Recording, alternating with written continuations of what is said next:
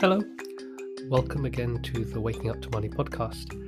This is a podcast for entrepreneurs, change makers, freelancers, founders, companies of one who are passionate about the work that they do, but struggle with the money and struggle with the pricing. On this episode, Ben and I are talking about how pricing isn't just something you do in isolation, and it's something that you need to link to selling, marketing, and the journey that people go on. You know, it's very easy to waste time trying to sell to skeptics and convince people to buy something that they're not ready to buy.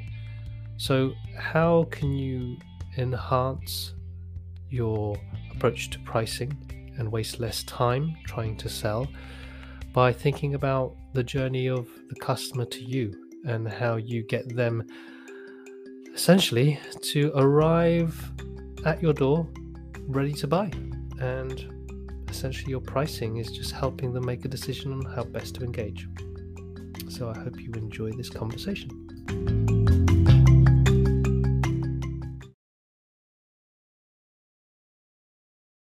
Where are we? Where are we? Well, Where are we? I don't know who I am.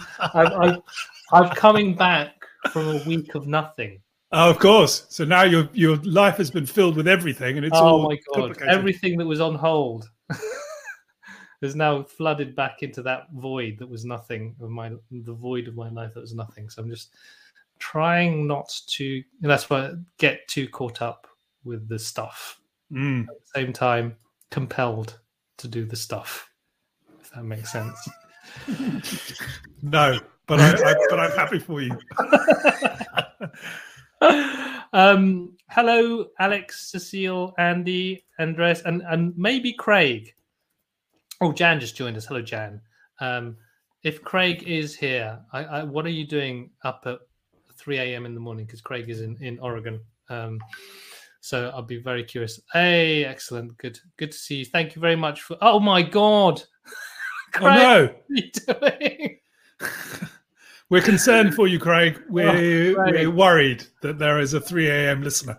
Yes. Well, is it to go to sleep? Are you listening to us in order to go to sleep? Exactly. So we must talk very quietly and very soothingly. Well, maybe he misunderstood waking up to money. It's going to sleep to money. That's the thing. Well, that's the trouble with the internet, is that it's always nighttime or happy hour somewhere in the world. It's always happy hour. But is that your tagline? It is always happy hour somewhere in the world. I'm going to use that one. Thank you. That's a good one. The Happy Startup School. It's always happy hour at some point somewhere in the world. Oh God, I think I'm feeling like it's 3 a.m. now with these rambles. All right, I feel a little bit of pressure now to make sure Craig staying up so early in the morning will make it useful for him. But at the same time, I don't feel the pressure. No. The paradox. How are you arriving, Ben? How are you this morning? How am I this morning? I am good this morning. Yeah, we happened to have, Carlos and I had a session with one of our groups that comes as a follow-on from the pricing course.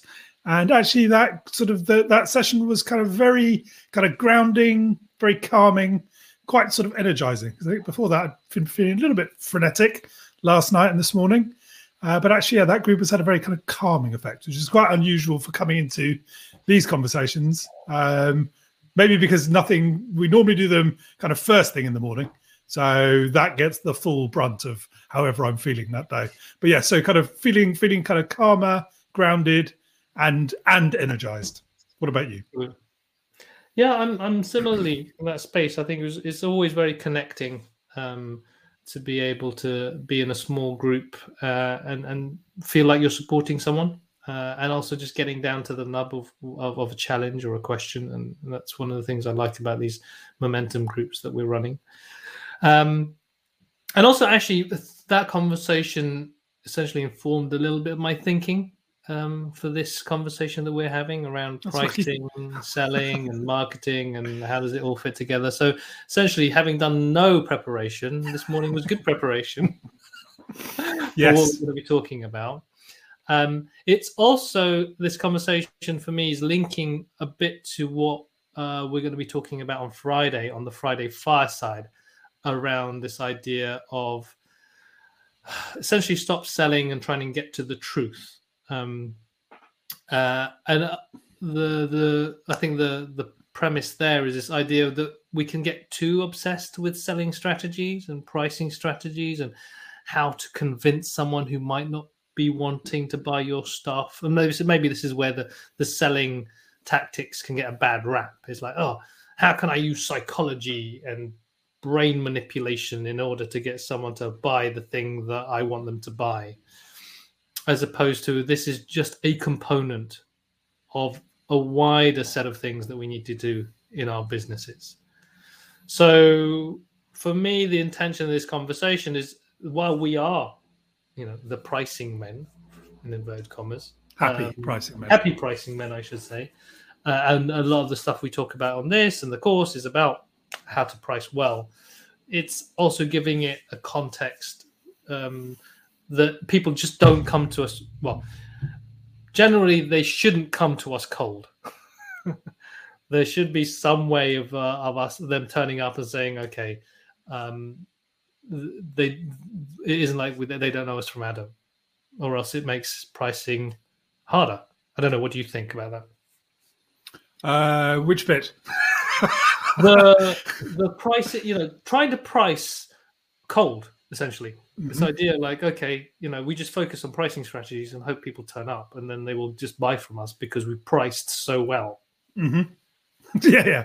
Yeah. I mean, I think this kind of idea, the kind of theme of where pricing, marketing, and selling kind of fits together.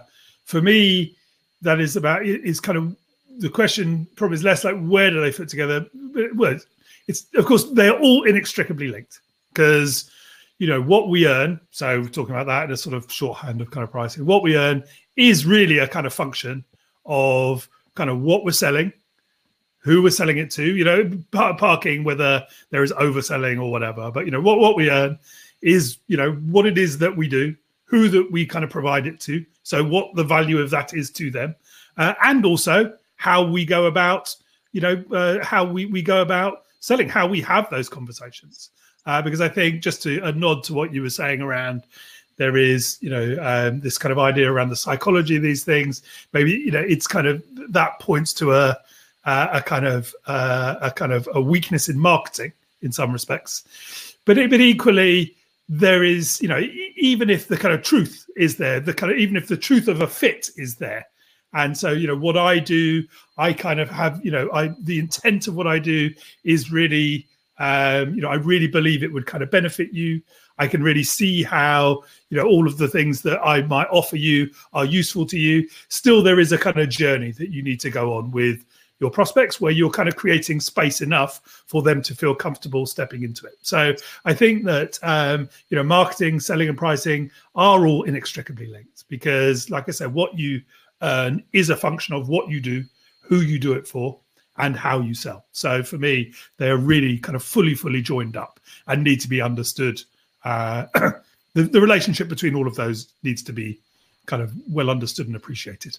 I think that element about who you do it for, I think for me is quite an important thread that goes through all of this. And then there's something here around, I think there's this need, we should be good at selling. And so we should know how to talk to someone. And it can feel like a lot of pressure when you're in front of someone. And particularly if your cash flow is doing a bit of a nosedive and you're kind of scrambling for the next client. A selling tactic is just a discount. And it's like, and then it starts to get desperate. And then you start thinking, how can I have a conversation with this person where they start to, agree with me? All these kind of tactics that I remember from like reading these selling books. So I don't whether getting some no's or getting some yeses, or these very kind of like silver bullet type approaches. And so there's this pressure to try and convince someone in front of you. And I like what Cecile just said here, and this for me related. She said, I read somewhere that preaching to the converted is a better strategy rather than trying to convince the skeptics. And for me, the way that lands is like, if I don't want to waste my time trying to sell to a skeptic. If I'm selling to a skeptic, that's going to take a lot of time and energy, and that's going to take away from the available resources I have to do good work. Mm-hmm. So if you are, the way I look at it, if you are someone who wants to do good work and put their heart and soul into that stuff, you don't want to waste time trying to convince someone who's kind of like already not interested in your work, if that makes sense. Mm-hmm. Yeah. And which is sort of unrelated, but of course the point that Cecile's making, in many respects we can learn how kind of large companies that are just exclusively motivated by profit, a lot of what they're doing, of course, they are using to their ends, but equally we can learn from those things. And the point you make, Cecile, there is essentially the thing that underpins all car advertising. Car advertising is targeted at the people who already bought the company's cars for all of the reasons, like I say, that it is actually better, and we can use these things with a different intent and a different kind of desired outcome. But yeah, the reason that they kind of do that is, to the people who do already understand what you do, the people who have already kind of bought into the value of what you do. Of course, there is a kind of richer pool of opportunity with those people, which is true for, everybody kind of listening to this who is not motivated really exclusively by profit, is potentially more, probably more motivated by purpose. These are important things to kind of keep in mind. Yes, trying to kind of change people's minds is a hard and long thing to do. So better to kind of invest your time and energy where there is already some degree of alignment, for sure. I'd be interested to hear from those of you listening how you feel about selling in terms of your own sales skills, your ability to sell. So if you're up for it, if you just share in the chat, if you feel like really confident about selling and you think you can sell to anyone, score yourself a 5. And if you're like, oh, I really hate selling, I think it's really horrible and it's really unethical, score yourself a 1, just to get a kind of a feel for what that means to you in terms of, the way you approach essentially getting customers. And one of the things that springs to mind is this idea of, on the pricing course, you talk about people buying one of two things, or maybe both: good feelings and solutions. Mm-hmm. And that's something we've covered before in the past on a previous webinar. And check out the YouTube channel if you want to see the archive. And we'll put that into the link in the chat in a bit. But there's also, I think, within the marketing aspect, is like, how do you talk to those good feelings and solutions as part of the stories you tell? And this, for me, relates to this, not only preaching to the converted, is attracting the people who are looking for those good feelings and solutions.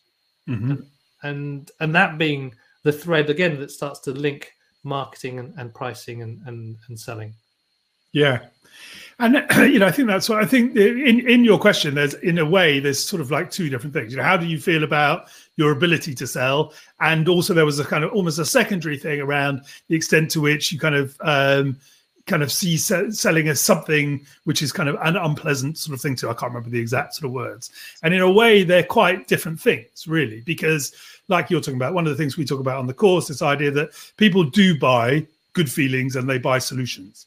But so then the job of the person selling something is to connect the thing that they do, if it's coaching, if it's, I don't know, coaching, design, whatever the kind of range of things, whatever it might be, is to connect the kind of what of what you do to these good feelings, to these solutions. And that, that's a kind of dynamic exercise. It requires some kind of playing around. It requires some conversation. It requires some kind of positive intent on the part of the seller to really better understand where the person is coming from, what their motivations are, what's brought them to wanting to have this conversation with you now. Because, everybody's kind of motivation is slightly different. Everybody's kind of journey is slightly different. And the opportunity is to be able to kind of hear those differences.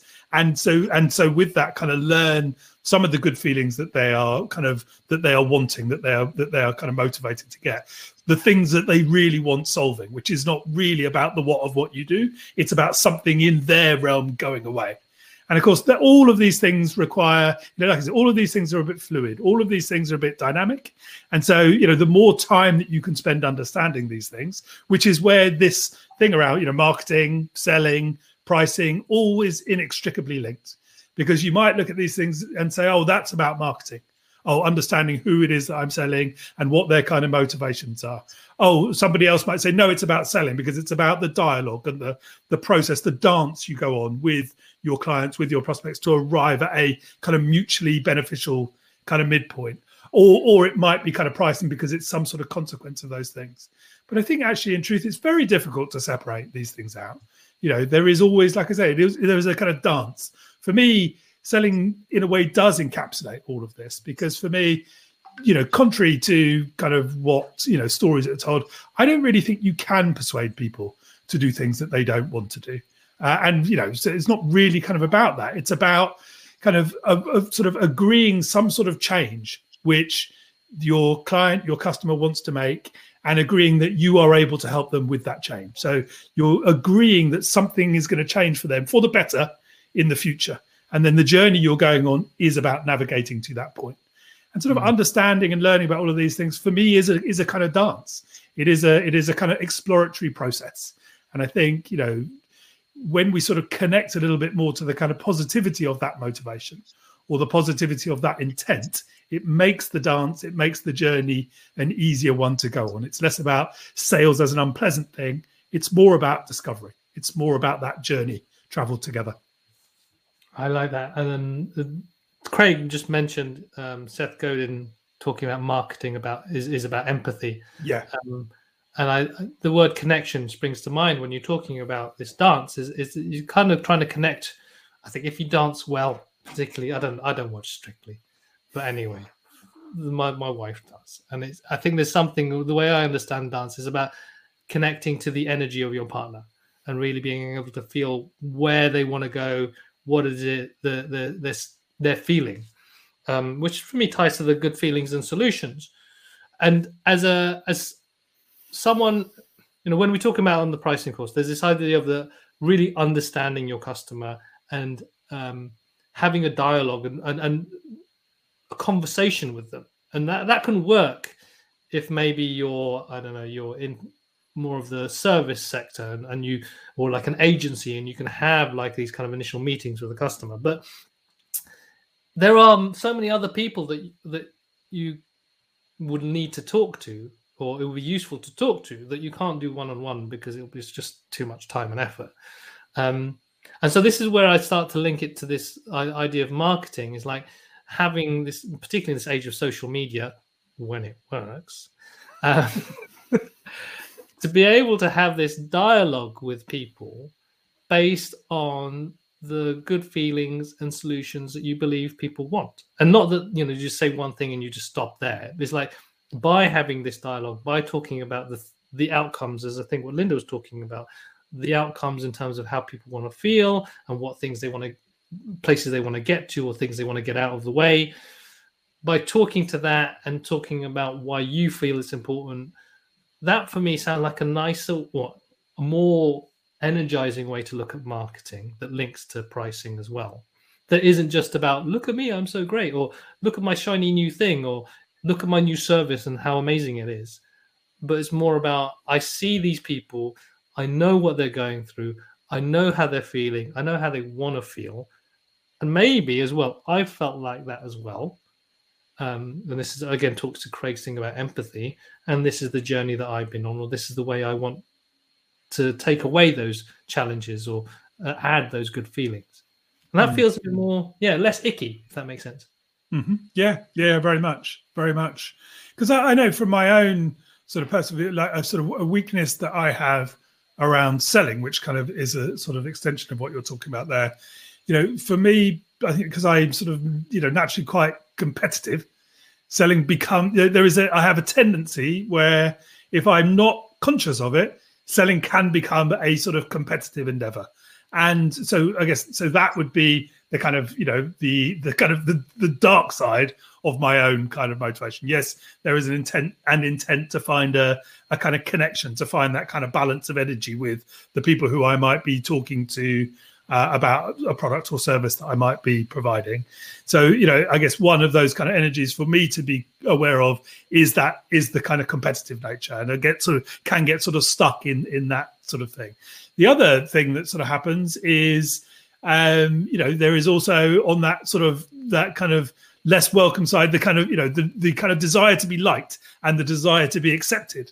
And so selling can also get kind of wrapped up in that as well. It's like, this is part of a kind of process of just making somebody like me, which clearly is a kind of ridiculous idea. But that also kind of starts, not, if I'm not kind of aware, can sort of muddy itself in the sort of sales process.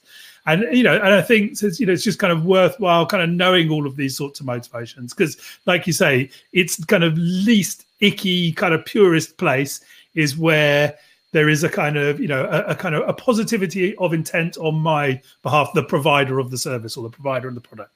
I really believe in this. I really believe in the usefulness, in the goodness of this, in the potential value of this for you. Then there is a kind of a dialogue, which goes where I'm learning about you and I'm understanding about you. And what we're trying to find out is there a fit? Is there a kind of overlap? And I guess the only bit where there is not a kind of clear line is, all of my intent, all of my belief may be true. I may really genuinely believe, and it may be true that the thing I provide is useful to you.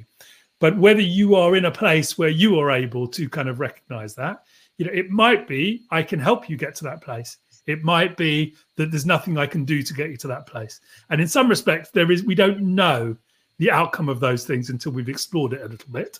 And so knowing how long to explore or how to explore, I guess, is where there is more art than there is science. When you were talking about I think you say the competitive nature of my mind sprang to like a chess game, like you're trying to strategically maneuver the pieces in this conversation about price and selling. Is that what you meant in terms of the competitive? Is that the same kind of similar kind of feeling? Yes, and also like the kind of the selling was about winning. Yeah. So kind of so more about the how do I move the pieces in such a way that I increase the likelihood of winning? Yeah, there's a cleverness aspect to that. It's like, oh, I know that move, that killer move. Mm-hmm. I can like get checkmate in 3 moves, and it's like, that's a real sense of satisfaction around that. And I get that. I get that idea as well. And then how that might rub up against this idea of, I see your problem, I see what your challenges are, I really empathize with where you're at, and I love doing this thing. There's this thing I do, and it's really great. It's amazing. And I just wanted to like sort of flag what Julian said. I have to thoroughly believe in the product in order to sell. It's supposed to be a 5 in the selling process. And so there's this aspect here around, I think, we don't want to throw strategy out of the window. I think it's very useful to be aware about that stuff. But if, like you said, if we're driven by this either need to win or these need to be liked, how that might actually not get us to where we want to get to, which is essentially... Might not, or definitely won't. Well, this is the thing. I don't want to be, I don't want to be black and white about these things. We might be lucky. Because it's that thing is like we can be very strategic about an engagement in terms of selling and get the customer and get them to pay the money that we want them to pay. But then is that going to be in service? And this is maybe part of where we are in terms of marketing, what we do in the Happy Pricing course. Is that in service of running a business that feels effortless, that you feel is purposeful, and that is sustaining you in the way that you want financially? Mm-hmm. And if you manage to get a client on board cleverly but then actually you just don't enjoy being with them. There's no real connection there. The money's good, but actually your energy isn't there in terms of the work, and it feels like an effort to do the work, then maybe you're not winning. Mm-hmm. And that for me is for me part of what you're talking about in terms of the awareness of what's driving the conversation. Yeah, and I guess the kind of reality, of course, is that we come to our work with all us with a kind of blend of all of these things. There's a little bit of my competitive nature. There's a little bit of me wanting to be liked. There's a bit of me that wants to kind of do well by you, the person that I'm sort of talking to, and it's kind of being kind of aware and mindful of that kind of sort of spread of motivation, that spread of kind of energy, if you like, so that you can take the best bits of all of them to get to the kind of best outcome that will be. But you kind of understanding that there is a kind of spread of energy, if you like, in all of that, in how we turn up for our work. We have a question from Craig here. See if we can tackle this. So he says, it seems like to do this pricing stuff really well, this is what I'm assuming, it is mostly a matter of detaching from I need money. So they say, oh, this is kind of a conscious need, I need money. It often feels like the elephant in the room. With all the talk about serving others' needs and what they really want, would I do it all the same if I wasn't doing it because I need to get more money? So is this need for money, I think is the way Craig is putting it,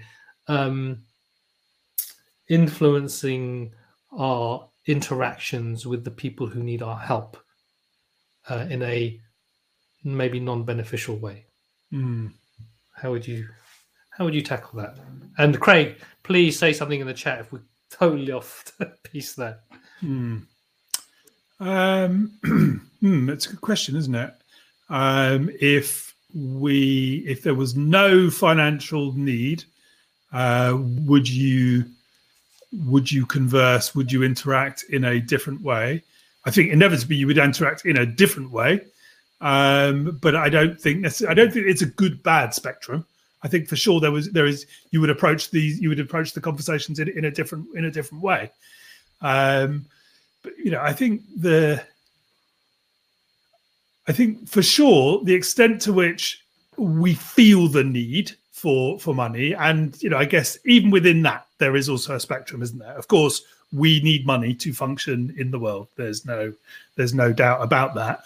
But what equally can happen is we have a feeling of the need for money, which is kind of felt much more strongly than maybe is the kind of real, which kind of links to money stories and how we feel about money generally, and kind of ideas of not having enough, or ideas of we're going to run out, or ideas of all of those things which can sort of really undermine our confidence and undermine how we engage with our kind of prospects and with our kind of market. So I guess there's a kind of few things kind of going on there. If you didn't need money at all, if money was absolutely 100% no object, for sure you would probably engage with your clients and sort of prospects differently. But that being said, it's the money stories thing which can really undermine how we're engaging. And that's not to say I don't need money this year, this month, this week, whatever it might be, but it's our feeling around the money which has the most undermining effect. Yeah, I think so. The thing that springs to mind is the perception of value and our commitment, not only us as suppliers, but our customers.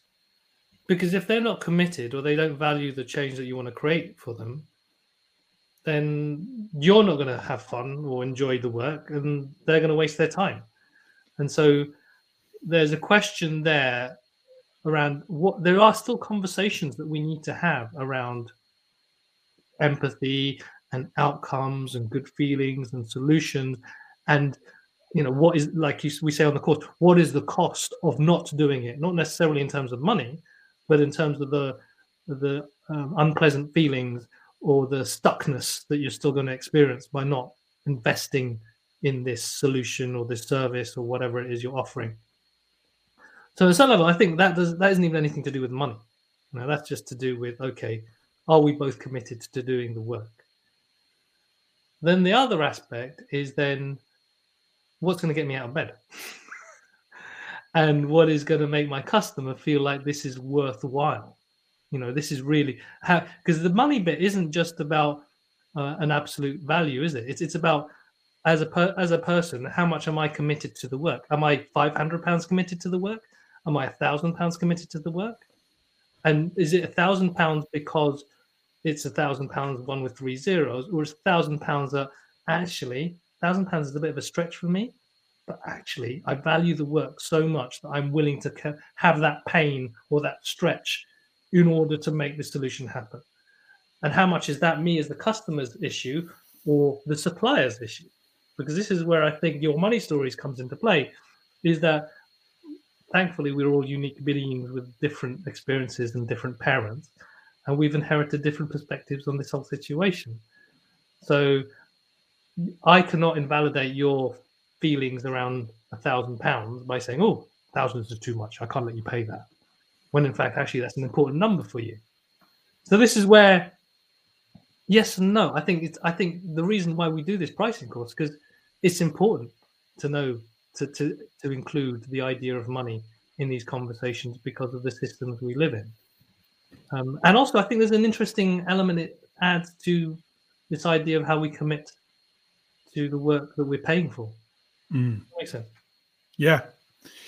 I just looking back at your the question again, Craig. I think one of the things that we talk about in the course is this idea of pricing outside in, and so it's almost like kind of irrespective of whether you would come at the conversation differently or whatever. Really, the important person in all of the kind of work dialogue is the person on the other side of the table, or the people on the other side of the table, the people you are doing the work for or want to be doing the work for. And the more that, irrespective of whether if you had no need for money in how you came to that conversation, creating an approach, creating a kind of process, if you like, which allows you to spend as much time walking in their shoes without kind of muddying it by your shoes. Really what we're interested in is what approach, what process could you use so that you really are invested in understanding them, their motivations, their concerns, irrespective of yours, and often we need a process to do that because we also come with our own sort of stuff. So having a process to allow you to really understand that, the more you understand that, you will understand their motivation, you will understand the good feelings that they're after, you will understand the solutions that they really, really want, that they might not be saying, they might not be kind of articulating, and then you bring your work together with them, irrespective of whether you need money tomorrow, next week, next month, or this year, which of course everybody does. But yeah, it's being outside it, walking in their shoes more than your own. Awesome. And the thing that I'd like to add on to that is that once you've got all of that information, you have a choice. You can say, I want to work with you for that much money, and I don't. And so does the customer. And it's less about, oh, I need to reduce my price. Oh, they're finally working with me. Oh, I don't feel energetic anymore. And it's I think, a very, for a better, adult conversation about this is what you need. This is what I need. I'm happy to work on this basis. And I like the idea of what you said. And the process is the scaffolding we need because we are human beings that aren't necessarily enlightened enough to be aware of the stories that are driving us around this conversation. And that's why you do the pricing course. Great sales pitch there. Thank you very much. We've got Neil here. He's got a question. How do you put a price on value? Interesting. You have a product or service where you can sell the value, but at what price? Does it come down to a fairness aspect? If so, why do some people charge so much more for what seems to be the same thing? Whoa, this is a crunchy one. Something that we tackle quite a lot. Ben, how are you gonna give Neil a silver bullet in 3 minutes? Well, I guess the thing is, how do people sell the same thing for so much more? Is kind of what I guess the kind of at the heart of that question. And I guess my first response would be that the person really there's only, like we're saying, there's one person really who decides what the value of something is. And that's not the person who's selling it. It's the person who's buying it. They are the one who is the arbiter, the judge of value. And so, it's, yes, there is always an element of kind of fairness, but fairness, that's it's a relative thing. And it's about the kind of the conversations that's going on. I guess kind of thinking about, an example in a kind of coaching space. Obviously, someone like Tony Robbins sells a day's event for $20,000 or whatever the number might be. And somebody else sells an hour's coaching for 30. Somebody else spends an hour's coaching for 35 and says like, well, what is going on there? And what the thing that's going on there is a perceptional value issue. And the perception of value is not for us to look from the outside going, but that doesn't add up. The person whose view matters is the person you are selling to, the person you are providing to. And the task of the selling, the marketing, the pricing all coming together is about establishing that perception of value. And I had this a little bit recently with one of the courses that I was running for some founders, which will run over a 10-month period. There is a kind of thing around how much, to Craig's earlier point, how much I kind of needed to earn over the year and how that kind of links to how much time I'm willing to give over to paid work versus how much time I'm willing to give to other activities that I'd like to be involved with. So I get to a kind of figure where actually this is the amount that I need to kind of generate for cash flow purposes. This is really how much time I have because of all the other things going on. Therefore, if I'm working on these kind of things, necessarily it needs to be at this level. And in some respects, if I just kind of offered that up, people would say, well, that sounds like a ridiculously large amount of money for what it is. But to the question here, the task then is for me to establish that there is that value baked into the work. And if I can't persuade people that there is that value baked into the work, they quite simply will not do it. And so it kind of comes back again. The only person who needs to be the judge of whether something is good value or not is the person who might buy it. Because if they feel it does have a lot of value, they will buy it. And if they feel it doesn't have a lot of value, they will not buy it. Awesome. Yeah. For some reason, the glass of water thing springs to mind. A glass of water in a desert to someone who's incredibly thirsty. It's a glass of water. It can be a glass of water anywhere.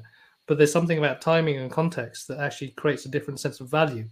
So that's what springs to mind when you talk about, it's the same thing, but sometimes it's more expensive. Well, that's, for me, a context thing. And then there's the whole T-shirt thing. It's a white T-shirt. It's a white T-shirt. It's a Gucci T-shirt. It's a Yves Saint Laurent T-shirt. It's a Primark T-shirt. Some people say it's unethical to be selling the same T-shirt for a lot of money.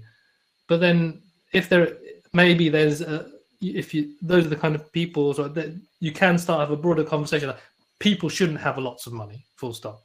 Because it's the people who have lots of money who can spend lots of money on a white T-shirt.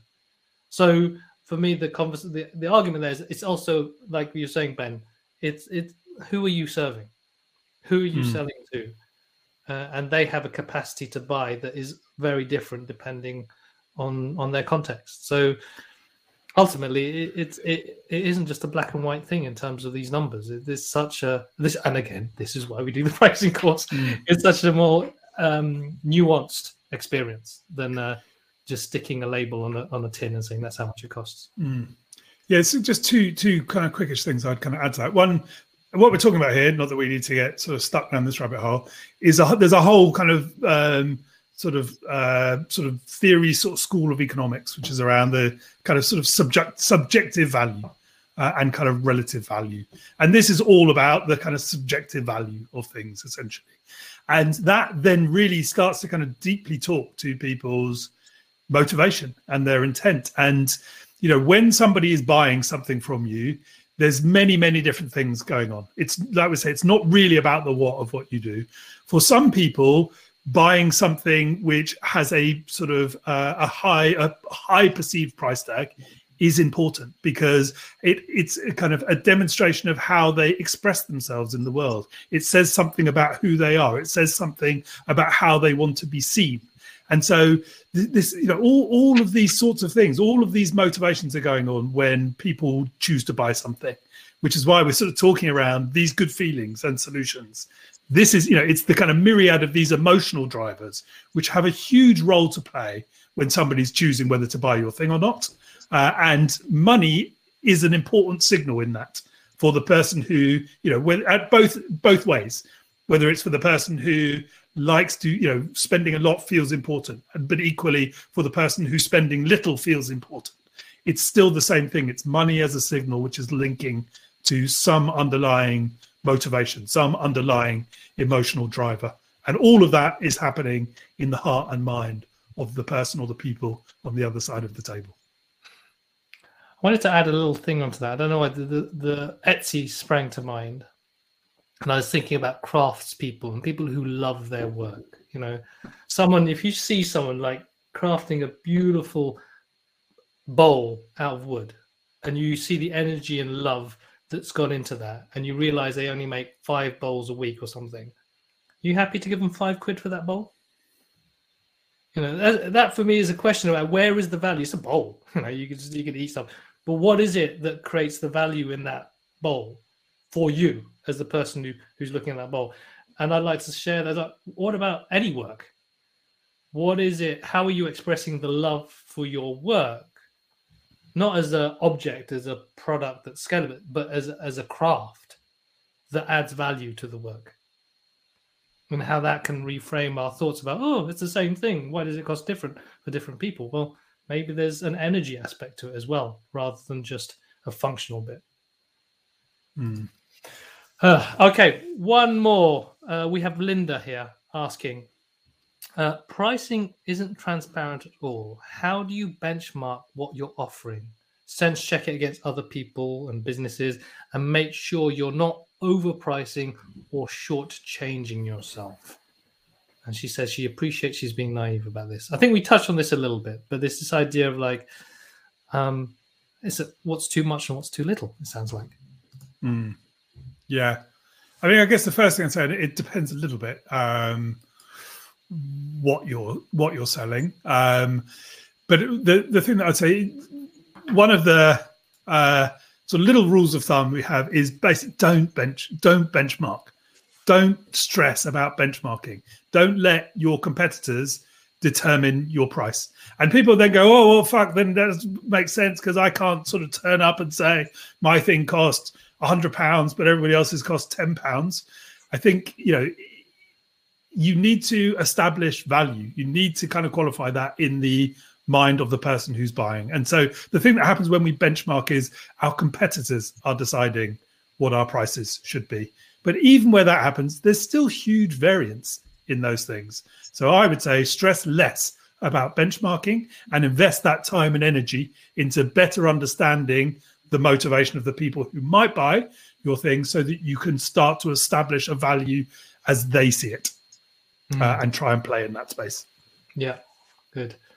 So on the shortchanging part of the conversation, Linda, there's a member of our community called Alan Wick. He runs a course called The Business of Business.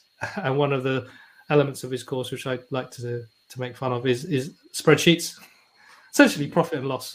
Like how much money, if you're not making more money than you're spending, then you're not a business. So for me, a very good benchmark, if you're shortchanging yourself, is like, actually, am I losing money over the month? And what does that mean to lose money? And so there's that also then links to the vision. What does it mean? And this is maybe your challenging question, is to what does it mean to earn enough? Because when you know what earning enough means, then you know how much you need to charge for what you do or how many times you need to do it in order to survive or thrive, in inverted commas, as a business or a founder or a company of one. And so that becomes the lower limit. And then you decide whether to go below that or not, depending, again, on the conversations that Ben's talking about. And then for me, there is no upper limit. I think based on there is the upper limit, like Ben says, is dictated on who's out there who will pay whatever they need to pay in order to work with you. And then it's like, I think the element I will add on to that, if there's someone saying, oh my God, I can't just charge £1 million for an hour of my time, that's ridiculous. It's just not fair. I think it's not fair if you hoard that money. Mhm. It's like, what are you going to do with that money? If you're going to say, we keep it, no one's going to have it, then yeah, that's not fair. But then you now have a choice to spend £1 million on whatever you want and whoever you want and whichever cause you want. So that for me unlocks this idea of there's no, you can't charge, if you charge too much, it's unfair. No, so it's only unfair if you don't let the money circulate. Yeah. One little final thing I'd say, just am I shortchanging myself? Of the, 30, 40, 50 people who've come through the Happy Pricing course, one of the common things for every single one of them was the realization afterwards that actually they are worth more than they think. And that is a kind of given for everybody that's been in our kind of pricing community. I think lots of people who come via sort of Happy Startup community might, whether you kind of agree, Carlos, a kind of general thing there, this kind of feeling that a kind of truth that you are worth more than you think. And your customers probably will pay more than you think, even before you're investing the time, putting the process in a kind of framework, which is allowing you to understand their motivations better. Even before that, I'm almost going to say, kind of without doubt, you are worth more than you think, and your clients and customers would probably agree with you. Cool. Awesome. There's some interesting stuff going on in the chat around knitting socks and selling them. And that feels like we could go down a whole different rabbit hole around products and perception of value in products. But I hope that's been useful, everyone who's been listening. And if you just jumped in towards the end, you can watch this recording right here again from the beginning. Within a few minutes, this is available on Crowdcast to watch, or you can head over to the YouTube channel, which I'm going to put on as a link in the chat. I think it's MoneyTube. Let me double check that it's the right link. And also, if anyone's got any questions that they want to explore or us to go into more detail, contact us. Let us know what they might be. Yes. And keen to hear from you. And if you want to learn about pricing the happy way, press that green button. Definitely. Exactly. Press the green button. While you're here, just post. While I'm here. While you're here, Ben. If any questions are, while everyone is still have their attention here, just post a question in the Ask a Question feature. Or if it comes back to you later, just post it there, because then we can have a look through those questions as well, and we can use them as themes for future conversations. How are you feeling, Ben? I'm feeling calm and actually in need of a little break. Yes. It's time for, oh my gosh, it's nearly lunchtime. It's lunchtime now. Well, it's coming up to lunchtime. I think it's coffee time for me. Well, I'm really grateful for the questions and the comments on today's Waking Up to Money. It's been really useful, really helpful for guiding our thoughts and ideas. And I'm glad it's been of use to those of you who are listening. Awesome. Well, you take care. Thank you, Ben. Thank you, everyone. I will hopefully see you all on Friday, 4 p.m. UK time, where we'll taking this conversation a bit further around marketing, really focusing more on the marketing. But it's interesting. I was just thinking about, just talking about the pricing starts to get you thinking about not only the marketing, the business, the vision, everything. And it's like, it's an interesting way in to actually crafting what it is you want to do and how you want to work. So it is. I hope that's also helpful for you, using this excuse to talk about money to then talk about success and enough. What does it mean to make impact in your world? So take care, everyone. Hope you've been inspired, educated, energized, and not bored, senseless. And until next time, bye-bye. Bye-bye.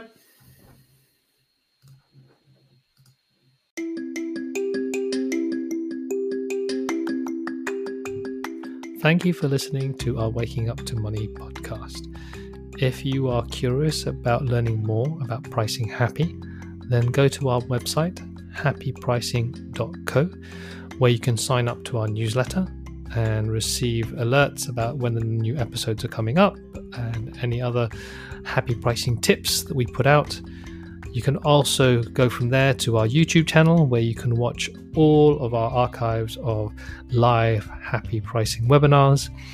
And if you want to go a step further, you can sign up to our happy pricing course, which will be launching in autumn 2021. So go to the site to pre-register, or contact myself or Ben. You can get me on carlos@happystartups.co, and you can get Ben on ben@10percentbetter.co. Looking forward to hearing from you.